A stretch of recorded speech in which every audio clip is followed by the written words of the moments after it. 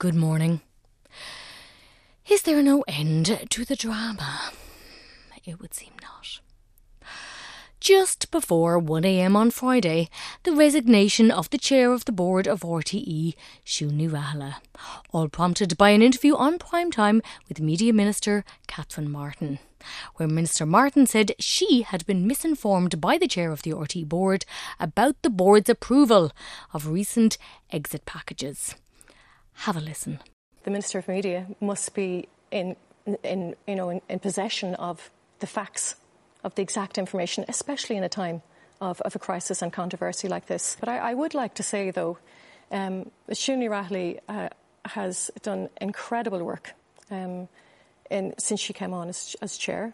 I think especially since this crisis erupted, and I would not like to acknowledge that. But I do feel I need to meet Siún to just talk through exactly how this arose. How could I be misinformed on these two occasions? And then Miriam O'Callaghan asked Minister Catherine Martin if she had confidence in Sinéad Mooney as chair of the RTE board. What I'm saying is an issue has emerged today on foot of me being given the incorrect information on two occasions this week. And I'm reserving the right to make any further comment in relation to that until the chair is afforded the opportunity that I have written to her and asked her to meet me early in the morning. Are you going to remove Sinéad Mooney from her position as chair of the board? I have to give everything consideration, but again, I need to hear from Sinéad Mooney first. I think it's only right and fair that Siún explains his situation to me. For Sinéad Mooney, words like misinformed and deeply disappointed demonstrated to her that it was abundantly clear she did not have the minister's confidence. She was leaving. And all of this after two long and separate meetings this week between the minister and the board chair as to what... And all of this after two long and separate meetings this week between the Minister and Sinéad Mooney as to what the board knew and their approval of any exit packages and what had come before the Remuneration Subcommittee. In particular, details relating to former Chief Financial Officer Richard Collins. As the day progressed, it became a question of who knew what when. Yet again. On the News at 1, Brian O'Donovan parsed Sinéad Mooney's statement. She does acknowledge some fault on her behalf, and she says, I neglected to recollect that Richard Collins' exit package did go before the Remuneration Committee. This was not an intentional misrepresentation, and I subsequently contacted the department to clarify the details and remind them that I had previously appraised them of this matter. So I suppose from Sinéad Mooney's perspective, what she's saying here is that again we come back to this line of we assumed you knew, we took it as read that you knew, we had told you last October, we thought this was the case. However, she does say that she had neglected to recollect that the Richard Collins exit package did go before the Remuneration Committee. And I suppose what's interesting now... Plug in the kettle. You may need more coffee or indeed any stimulant of your choosing. With Claire, Fionn Sheehan, Ireland editor of the Irish Independent. Sinéad Mooney is saying the question she was asked is, was the board aware of these exit packages? And the answer to that question is actually no. Was she aware? Yes. Was Rory Coveney's exit package approved by her? No, she was just aware of it. Was it approved by the board? No. Was it approved by the Remuneration Committee? No. Was Richard Collins approved by the board? No. Was it approved by the Remuneration Committee? Yes. So there's, on the basis of one element of the equation here, the minister has decided, I don't have confidence that you're going out the door. She shouldn't, surely the minister shouldn't have to drag the information out of the RTE chair. I think Sinéad Mooney is openly admitting that she did give the wrong information to the minister at that meeting, that she should have said. It did, however, go through a process. Let's bear in mind as well, this actually came up at the Oireachtas committee last week, that Kevin Backhurst outlined the new process that was in place to avoid any of the stuff that happened in the past.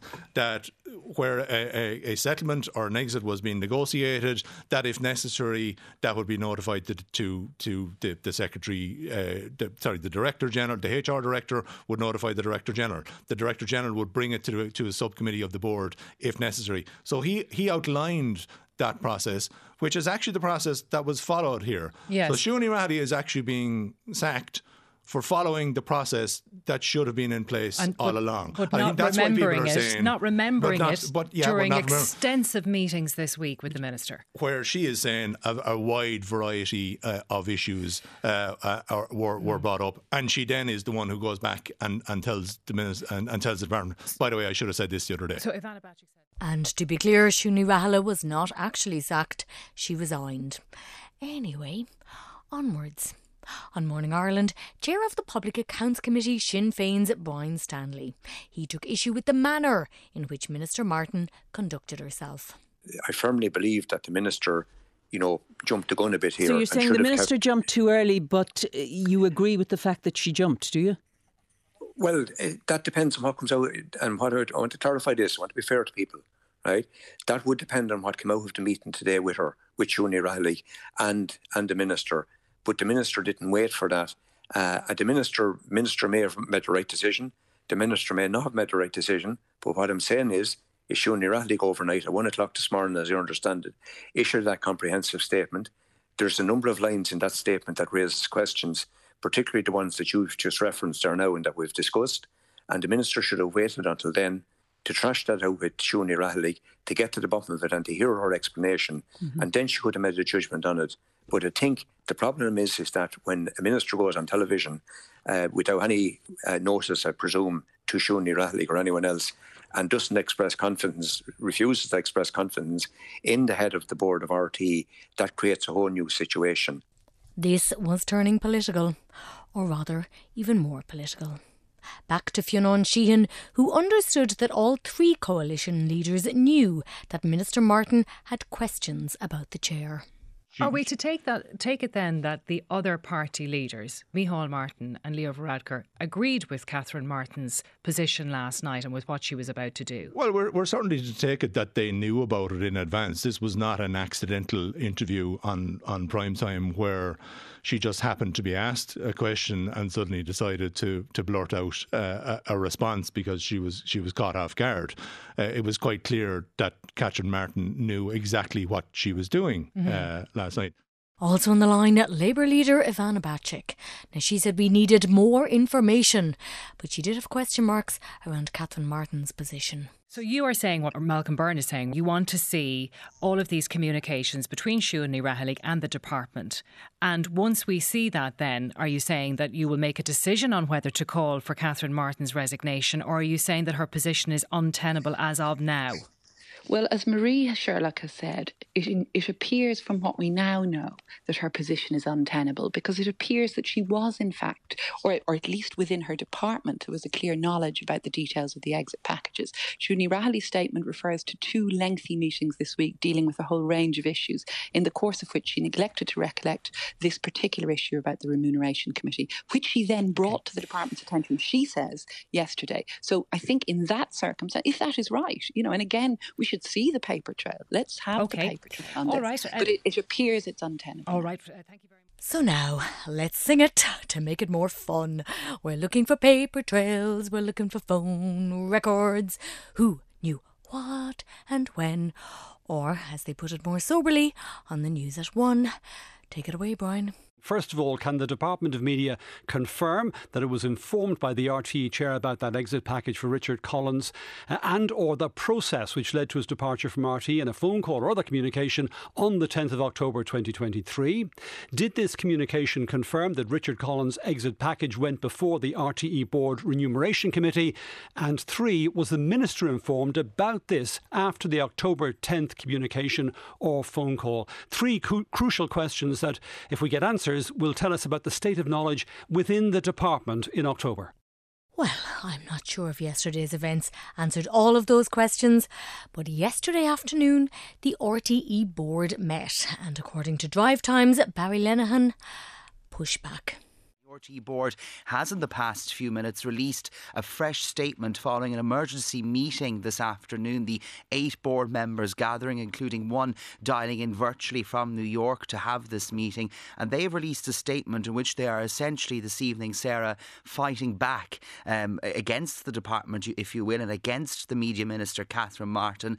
The RTE board saying that in fact the Department of Media was informed of the exit package details for the the former Chief Financial Officer Richard Collins that the Secretary General of the department, Kathleen Licken, was contacted by Sinéad Mooney, the now ex-RTE chair, directly on October 10th, 2023 by telephone and updated about the meeting that the Remuneration Committee of the board had and its outcome, i.e. that it had approved an agreement with Richard Collins. Between committees and boards, your head will be melted. Joining Sarah, Chair of the NUJ, Seamus Dooley. I think the problem last night was the Minister was in the wrong room. I, as a journalist, love drama, but actually it would have been better if she was sitting across the table from Sinéad Mooney and conducted an interview with all of the facts. I also find it very surprising that, having summoned the Director General and the Chair to a meeting on Monday, she didn't say to someone in the way into the meeting, by the way, have we all the literature and letters on this? I also find it very difficult to imagine a meeting whereby all of the parties have received correspondence and no one discusses it. And this is part of the chaos, the fine mess, which can make for great headlines, but actually the people I represent are reeling from yet another piece of farce. I think this government collectively needs to grab the funding of public service broadcasting by the scruff of the neck, end all of this and get it over with. Seamus Dooley not pulling his punches. However, at 5 p.m, Minister Catherine Martin took to the podium for a press conference. She was sticking to her guns. Ray Kennedy in the newsroom brought us this. The Minister for Media, Catherine Martin, has reiterated that she received inaccurate information in relation to the approval of a financial package for the former RTE Chief Financial Officer Richard Collins last year. She again said that incorrect information had been provided at two separate meetings this week by the former chair of the board of RTE, Sinéad Mooney, who resigned overnight. Minister Martin said Ms Mooney had contacted her department yesterday to correct the record and that the board's Remuneration Committee had approved the package last October. At a media conference, Minister Martin said the former Secretary General of her department hadn't been informed about the approval, and if she had, a note would have been taken. I am aware of suggestions that Ms Mooney had informed the former Secretary General of my department that the board had approved the exit package for Richard Collins. I discussed this matter with the former Secretary General yesterday and today to check if this was the case. She has been clear that while she was informed by phone that the independent mediation process on an exit package for Mr Collins had finally reached a conclusion, she has no recollection of being told that it was approved by the board's Remuneration Committee. From the newsroom, also at that press conference, this on that primetime interview. Needless to say, it would have been my preference not to deal with this matter live on air. This was, however, a pre-arranged interview, and given how the situation had evolved yesterday, and in the interests of transparency, I felt I had to address the matter. Minister Catherine Martin, so what to make of it all? Well, on drive time, this quite diplomatic analysis from political correspondent Micheál Lahan. That is a big difference of opinion between RTE and the Minister. And I suppose that all signals something quite fundamental, really, despite all the many kind of adversarial exchanges that there have been in the committee rooms here at Leinster House. During this prolonged controversy, there hasn't been a moment really where you've had a full breakdown of relations between the Media Minister and RTE. And that's what you have this evening. There's no doubt about that.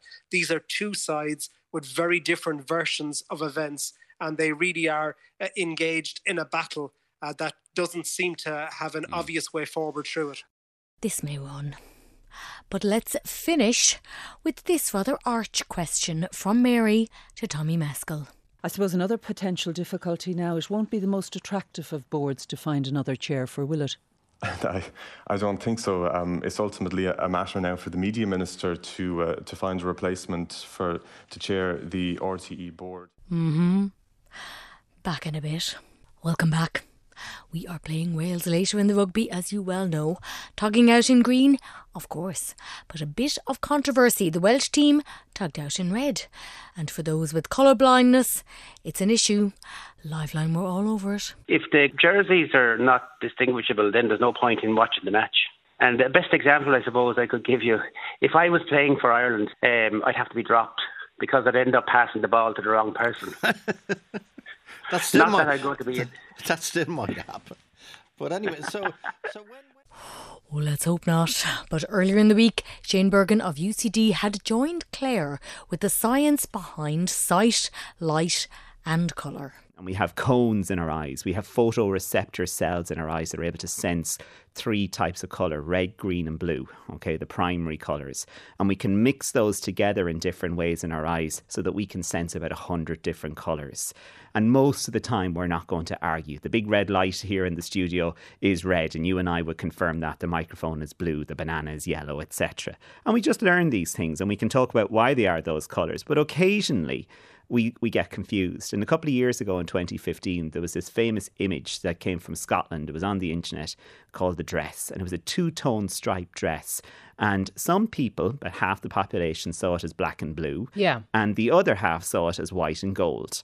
And that all came down to something called colour constancy, which is basically that when we look at the objects in the world, we don't just see there's a bit of yellow, I'm going to add that in, and a bit of blue or whatever. What we do is we look for colours and we look at the contrasts of colours that are there.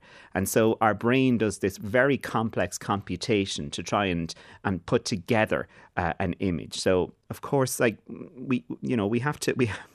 it's very complicated, but I think seeing is still believing, right? But things like that show you that there is a certain amount of processing that goes on in our brain to interpret colour, and that's pretty cool. And just in case you needed reminding, black is the absence of colour, and white is, we know now, all of the colours combined. However, here comes texter Kevin with a conundrum. Kevin has been on to us and he would like to know, how do they make white paint? And I understand why he's asking that question, given what we've said, that white is a mixture of all of the other colours except black. Yeah, and why is milk white and these sorts of things. So the whiteness comes from when you have a phenomenon known as scattering. So it's that the white light comes in from the room around you and it interacts with the particles in the paint or the particles that are suspended in the milk, and they create white. Mm-hmm. I have some news though for Kevin, is that the paint isn't white. Right? The paint is only white when you shine light on it. This sheet of paper I'm holding up, that's not white either. It's not white, because how would we know? If we were in the room here and there were no lights on, what colour would it be? It would have no colour, right? So it is only white because light is shining on it, right? The same with your banana that you might have with you for lunch today. We think of it as yellow, but is it yellow? Right? It's only yellow because of the light it reflects. So white light from the sun or the light bulb is shining on it, and it absorbs all of the colours except yellow. And it sends back the yellow. It reflects the yellow to your eyes. So the light is absorbing all of the colours in this? It is, and it's scattering them back in your white page there to you, and so you see it as white. Doesn't it bend your mind to think of these things? It does bend my mind. And Kevin in Westport, I hope your mind is bending as well as you're listening to that answer. UCD's Dr. Shane Bergen, bending our minds. On Supercharged, it was all about sleep. And Professor Annie Curtis from the Curtis Clock Lab at the Royal College of Surgeons in Ireland, well, she's an expert in our internal clock. And yes, we're staying with the light and the sun. We live in an environment where the sun rises and the sun sets at very predictable times. So we need a mechanism by which our bodies can it's not reacting to the sun rising, it's actually anticipating the sun rising. So these things will happen even before we get up. So to give, I suppose, a good example which would relate it back to sleep, is there's 2 hormones that are very important in terms of our function. Cortisol and melatonin. You've probably spoken about cortisol before. Yeah, the old stress hormone. But see, cortisol has actually a very natural circadian rhythm. Yeah, because I've read before we need cortisol. Cortisol kind of has a bad name. It's not that cortisol is bad, it's that our lifestyle is bad and produces cortisol in a very chronic way. But what we need to have is a rise in cortisol in the early morning hours to actually get us up. So cortisol is the get you out of bed hormone, okay? You need it to get up, to function, okay? But then at the opposite side of things, we have melatonin. I think even saying the word melatonin is soothing, isn't it? I don't know why, but it really is. People think it's the sleep hormone. It's actually not the sleep hormone. It's the hormone of darkness. So melatonin is what tells your body it is time to sleep. Okay. And the only time that your body really wants to sleep is when it's dark. But of course, when it is dark, we flick a switch and lo, let there be light, thus messing up our natural sleep patterns. One way to counter this, more up and at 'em morning sunshine. But how much of that do we need? It's a little bit nuanced. If it's a beautiful bright day, probably 30 minutes. Okay. If it's a bit overcast, you may need a little longer. Teenagers and young kids are hugely sensitive to light. So they probably don't even need as much, but they need light for many other things. Okay. If you're a bit older, if you have cataracts, all of those issues, you might need a bit longer. So everyone, I think, can benefit from getting out in the morning, and as well as that, if they can, get out in the evening as well. Like maybe late afternoon, like 4 or 5 o'clock. There's really good science now to show that those 2 points, the first one is really good for synchronising our clocks. The second one is actually good for helping our sleep. Now, if all of that early up is a little too much, let's turn to dietitian and nutritionist Orla Walsh. Have a kiwi. Better still, have 2. So kiwis have been studied over and over, and they contain melatonin, the darkness hormone, and 2 kiwis 1 hour before bed helps us to sleep better. So we go off to sleep quicker, we stay asleep for longer. Kiwi sales go through the roof this week. Exactly. They all on supercharged. And of course, keep moving. With Ray, Laura Wynne and Kate Ryan from Aruna Yoga. And can Ray touch his toes? I've taken off my shoes. Wait for it. Show off. Obnoxiously, yes. So just stand up and just see if you can not see if you can tip your toes, but just get that sensation. I don't know. Are you happy to do that? Yeah. And so just notice where you're tight, all that, and then you can come back up. Thank you very much. Yeah, that was a nice. Yeah. Do it slowly. You don't want to get dizzy on the radio. No. But listen for his reaction when they got him to use this. This is a spiky ball. This is a spiky ball, but you can do it with a tennis ball, you can do it with a golf ball. Right. But the spiky balls, a nice spiky ball, lots of people buy spiky balls and they're horrible. But what you're going to do is stand, because you can put a little bit more weight through it when you're standing. Okay. You're going to just roll your foot on the ball, and you can do this with a tennis ball, with a dog ball, with like any kind of a ball. Oh yeah. So that nice. It's nice, isn't it? Yeah. Isn't it? Yeah. Yeah. What's it doing for me now? So if you're thinking on your foot, there's not a lot of muscles, loads of ligaments through it, and so can you feel how that's kind of releasing and loosening? Yeah. And so do it across the whole lot. Make sure now you don't just do where you feel it's good. Also go across the ball of the foot. Yeah. Go across all the toes, and then go back down to the heel. Yeah. Go across the arch. The arch is where you're going to be. You'll see your face now when you go to the arch. There we go. The outside edge, the inside edge. So just get the whole foot going. You look like you're enjoying it. Well, I am. And both Kate and Laura are the other side of the desk, just so people know. My foot is on a ball. That's why. About the size of a tennis ball. Yeah. And now you just stand with the 2 feet, just put your 2 feet, come off the ball now, and just stand with your 2 feet on, and you feel the difference in the 2 feet? Yes, I do, yes. So can you feel that one is much wider, much more flat, much more touching the ground, much more connected. Connected. It is more connected. Yeah. It is. It is. That's amazing. And now, before you do the other one, right. you could. Now, I don't know if you'll notice this because it's different, but you could try and do a forward fold and see if you feel the difference in the right and left hand side of the body. Right, okay. Yeah, I can get. That's mad. I can actually go further down with my right foot, my right hand. With your right hand. Yes. Just by doing that. Just by doing that. That's spectacular. That is spectacular. Isn't it? And your shoulder, obviously you can't see this on radio, but your whole right shoulder actually drops down lower, all the back through the whole spine, and your neck. I can nearly put my hand flat on the floor on that side. That is what, a minute? What's going on there? That's a revelation. The Darcy, thunderstruck, spiky balls for all. On Liveline, disbelief, anger, even outrage. This is such a mean and shabby and tawdry, underhand piece of thinking. It's so mean. You said it was mean-spirited, and that's what it is. I mean... Okay. Oh, I can't believe that they have done it.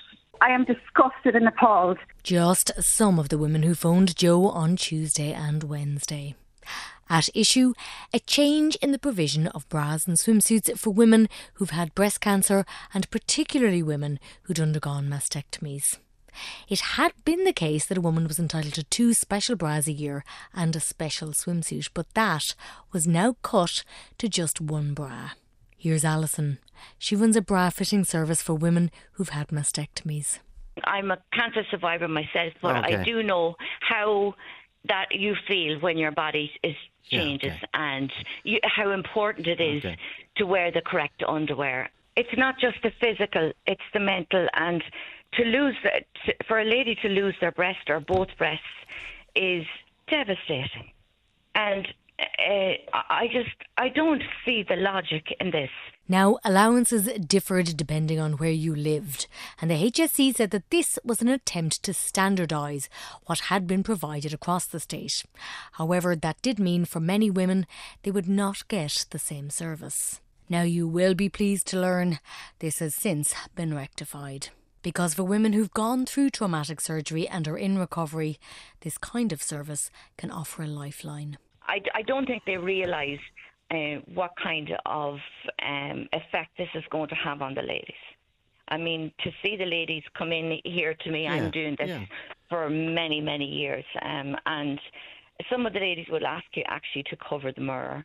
They don't want to see themselves. And to see that is it's unreal. It's heartbreaking to think that they have fought the fight, gone through all their treatments, and they're being given 1 bra. I mean, surely to God, the risk of infection.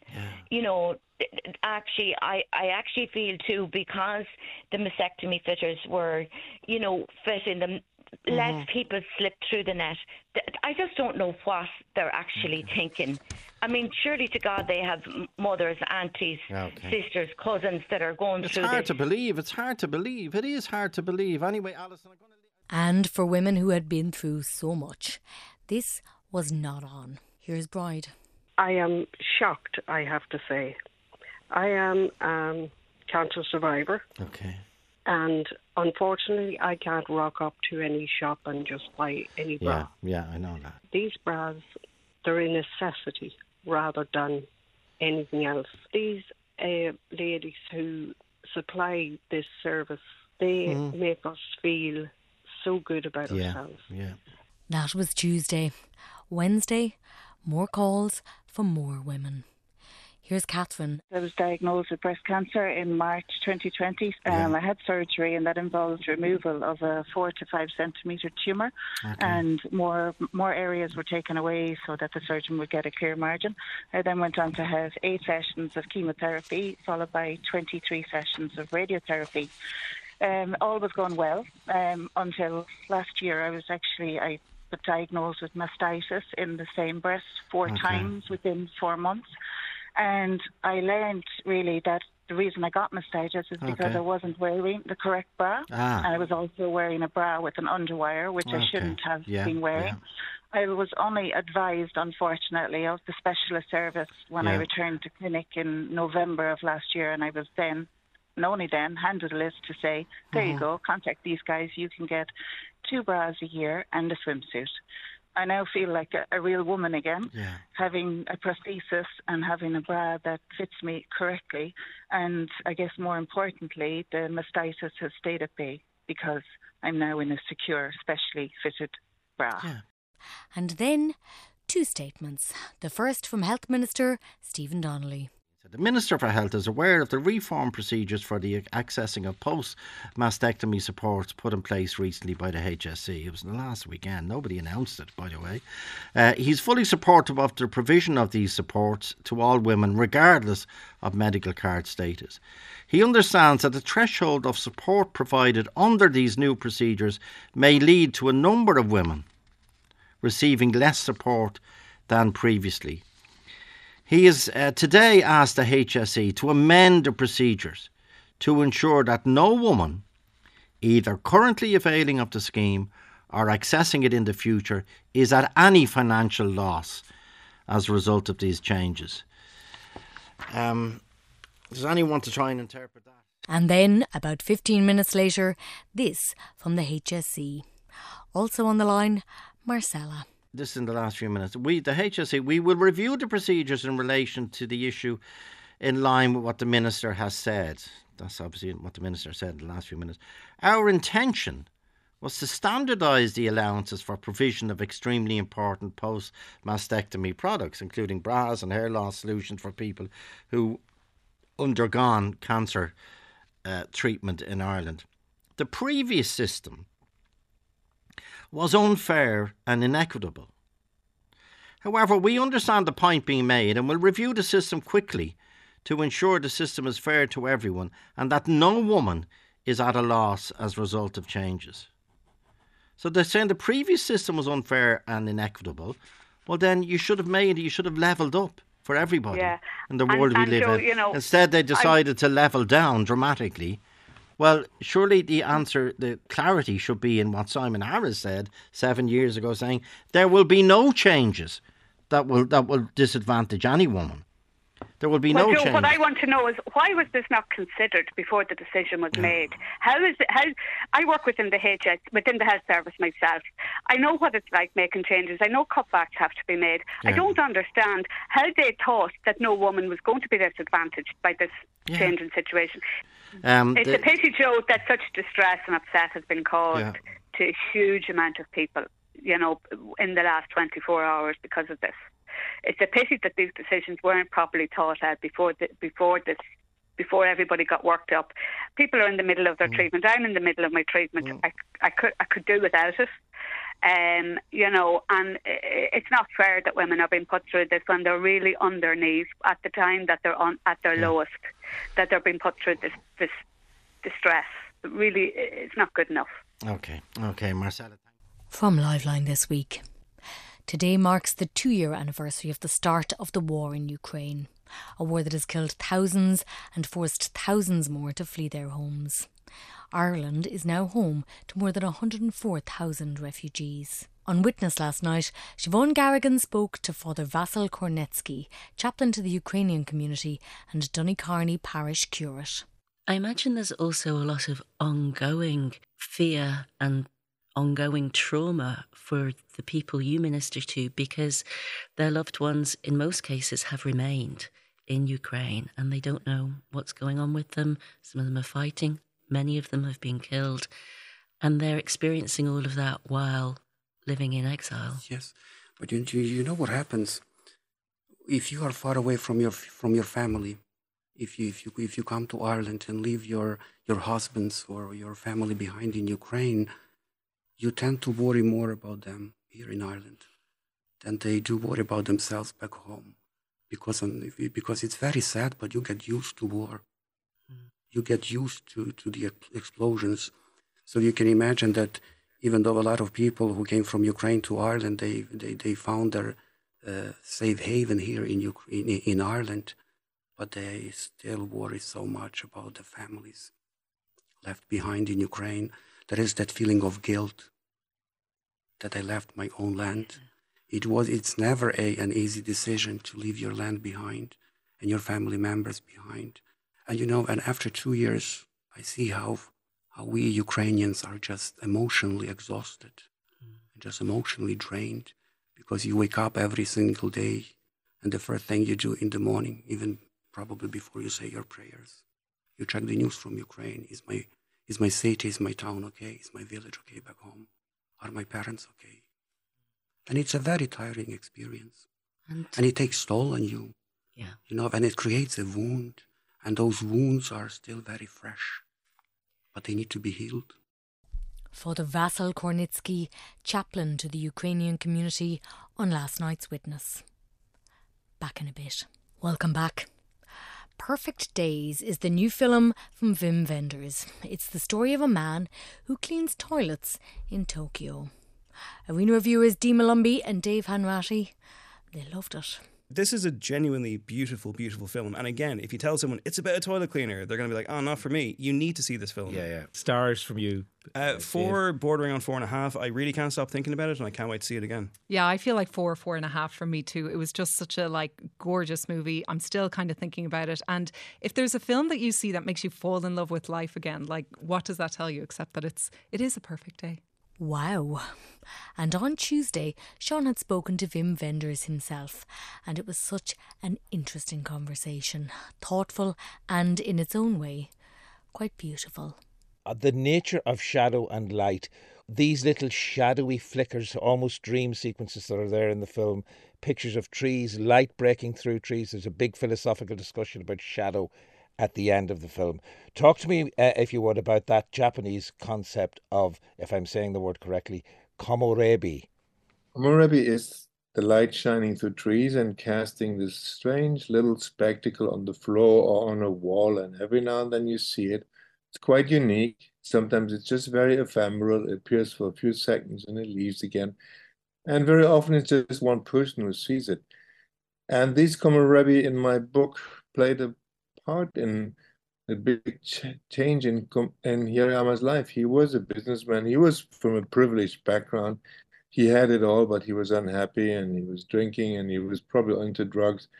And one day he woke up in this stupid hellhole of a hotel, didn't even know how he got there, and realized he was disgusted with his life and there's no sense to it. And looking up from his bed into this ugly little room, he saw something happening just in front of him. Out of nowhere, one ray of sunlight came through the window and through the little tree, crummy tree in front of the window, and it cast this little komorebi, this little spectacle of light in front of him, and he stopped breathing and just saw it and was shocked that he had never seen anything as beautiful before in his life and that he never noticed.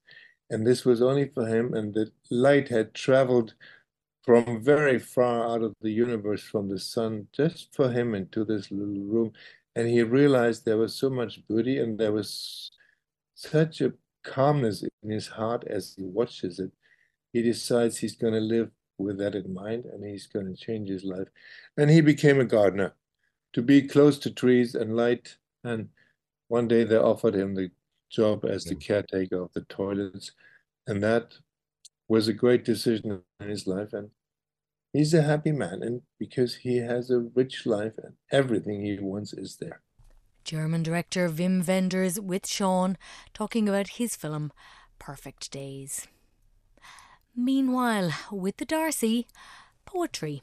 Actually, rather a lot of poetry. First up, well, she says it best herself. So this is Your Mine. And actually listening to John Cooper Clarke yesterday, the way he goes, this is the title, and then he says, read by John Cooper Clarke. I'm going to say, this is Your Mine, read by Jan Brereton. I don't want to change you. I sometimes want to rearrange you. I know I'll never fix you, but I might just try to mix you. I could gentrify you, 21st century guy you. I'll gold plate you. I promise I won't slate you. When you're wrecked and feeling blue, I'll prop you up and I'll get you through. I'll stand by you. Like your man from Greece, I'll electrify you. I only want you. And when I die, I'll probably haunt you. Because forever I'm yours. And you're mine too. Ah, that's nice. It is. And the previous day, we spoke to John Cooper Clarke. And for this English poet, it was all about flogging things. The commissions I take now are really for advertising jingles, which I love to do that. I mean, that is the greatest practice you can have as a poet. It's you've got 30 seconds. Yeah. You've got a certain amount of information to impart with style and or humour.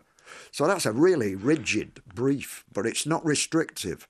It kind of, you get focused in, and it's great stuff. I've come out, some of my best stuff has been for adverts. But sometimes I'm too honest, Ray. I'll give you an example. I was given a job for a gin miller, because obviously they want to promote responsible drinking. Well, I didn't do that. Mine went like this. I did them a year's supply of 30-second jingles, and they said, no, we can't use any of them. And I'll give you a couple of instances. When the working week is wearing thin and the afternoon gets under your skin, it's 5:30 somewhere. Let the evening begin with gin. Chin. Gin. But here's my favourite. This is my favourite. Sorry about this. You're on a roll. No, you're on a roll. All right. This is my favourite. They wouldn't have any of these because it was all around getting drunk. Yes. Which of course, heaven forbid. If you don't want to get drunk, what you doing drinking any kind of gin? Anyway, I could be all day. Don't get me started on this. No, I'd love to have a chat with you about that. But listen to this one. Right. This is my favourite. At the public bar of any welcoming inn, he's the geezer with the goofy grin. What got him into the state he's in? Gin. Drink responsibly, people. And yeah, it is too early. Meanwhile, on Tuesday, perhaps Oliver's greatest test so far. The home of the year judges. So what's your home like? It's a home, Amanda. There are things in it so you wouldn't like it. And your red spot? Oh, the red spot is right here, of course. Sure. Ooh, Amanda, pour that concrete bone. Hugh, just make it velvet, baby. Wallace and Sarah, stop fighting, you two. Cosgrove. It was like herding cats. Why am Amanda's I the best. Sarah is sitting. Yeah, come on. Where's your whistle? Where's your whistle? Get out the whistle. I need my whistle. She needs her whistle. I actually have a whistle. Sarah is right there, and you just said Amanda's your favourite judge. That's okay. Who, me? Well, let's face it, they both know I'm really the only person who knows what I'm talking about. Oh, you see, that's the whole dear. problem. That's we the go. whole problem. This is White. It's all the same, you know? One chair and white. Pattern. I know, Literally, let's where is ruin my a room. whistle? Let's add a colour All right. that doesn't match. Sorry, I have anything to go else. Claire Byrne here. Like one voice at a time, please. Okay. Now, I will go back to Hugh as the senior person. So you've dispensed with the other judges. I dispensed with the other judges. It's just fabulous. I mean, what amazes me is if somebody describes the house, I can go, I remember that. And I've done 225 homes between Home of the Year and Celebrity Home of the Year. So, but it's an amazing journey. And the three of us are like giddy kids. We've gathered that already. No, aren't we? When you arrive up at a house and we're not allowed in, so we all stand outside in the weather with the wind and the rain, and these two in skimpy little outfits. You know, I love that. Shocking. Do you know? And there we are freezing to death. And then we open the door, and it's amazing because more than likely when you walk through the door, it's completely different. Isn't that right? Completely different to what you're expecting when you're outside. Absolutely. That's what's wild. And then a revelation. Amanda Bone on her way out to buy some flock wallpaper. Maybe. I can't believe I'm saying this. I live in a very modern, minimalist home. But every time we filmed a home, I'd walk in the door and I'd stand there going, this feels a little bit cold. And my partner said to me, well, maybe, Amanda, that's because you painted all the walls white. You've got a pale floor. And the other thing was all the fluffy beds. Did you notice the duvets and the pillows? Yeah. So I'm opening the door for my bedroom, standing there looking at my bed going, this is miserable. So you're judging your own house. It's the first time it happened, and I'm thinking of colours. See, you're not turning quite, to the dark not side. quite thinking of wallpapering, but colours and you're going to paint the house and fluffiness and she's turning to the and dark there's side. something Oliver. there's something to the dark turning. side. We'll believe it when we see it. Over on Lyric. You can hear that pitch, but then there's also this sound. It can only be Culturephile, for which we give praise. And that was Ethiopian-born Swedish vocalist and composer Sofia Jernberg. Do not adjust your radio. I'm very acoustic in everything I do. For example, if you hear me I could demonstrate something now.